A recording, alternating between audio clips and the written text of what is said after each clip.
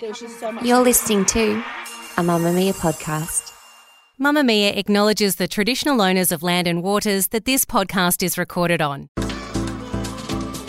Move by Mamamia is the exercise app for anybody, anywhere.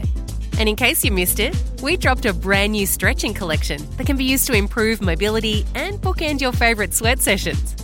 Mamamia subscribers get unlimited access to Move, and we drop new workouts every single week.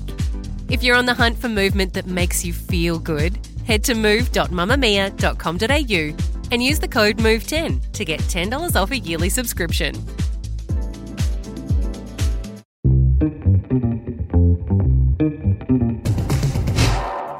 From Mamamia's daily news podcast, The Quickie. Hi, I'm Isabella Ross with your evening headlines for Wednesday, March 22.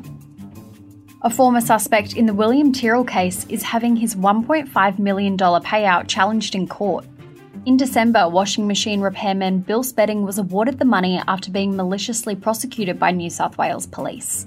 The New South Wales Supreme Court Justice ordered that the state of New South Wales pay the 71-year-old the large sum, but the state of New South Wales is now fighting the judge's findings in the Court of Appeal. A deal has been struck to move ahead with legislation for the referendum on the Indigenous voice to Parliament.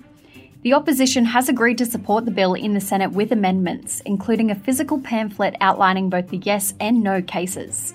The mobile polling period for remote communities will be extended to 19 days. Additionally, a greater number of identification methods will be accepted to enrol or update enrolment in order to increase voter turnout. A second bill, which sets out the wording of the constitutional change, is expected to be introduced to Parliament late next week. Former UK Prime Minister Boris Johnson will face hours of questioning in the coming days. A new hearing is examining whether he misled Parliament over rule-breaking COVID-19 lockdown parties. If the committee finds Johnson did intentionally mislead Parliament, his political career will be at risk, prompting a by-election in his constituency. Dozens of people have been arrested across France after a series of sporadic protests. They broke out hours after President Emmanuel Macron's government narrowly survived a no-confidence motion in Parliament. The vote was over a deeply unpopular pension reform, which is set to raise the retirement age by 2 years to 64.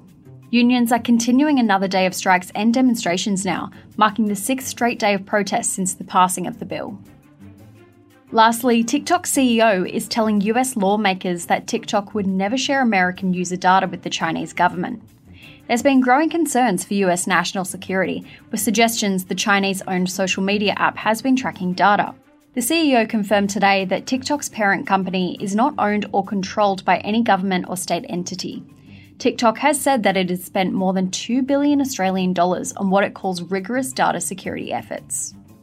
That's your evening news headlines. If you want more from The Quickie, check out today's deep dive on the controversy surrounding the Chinese government owning TikTok.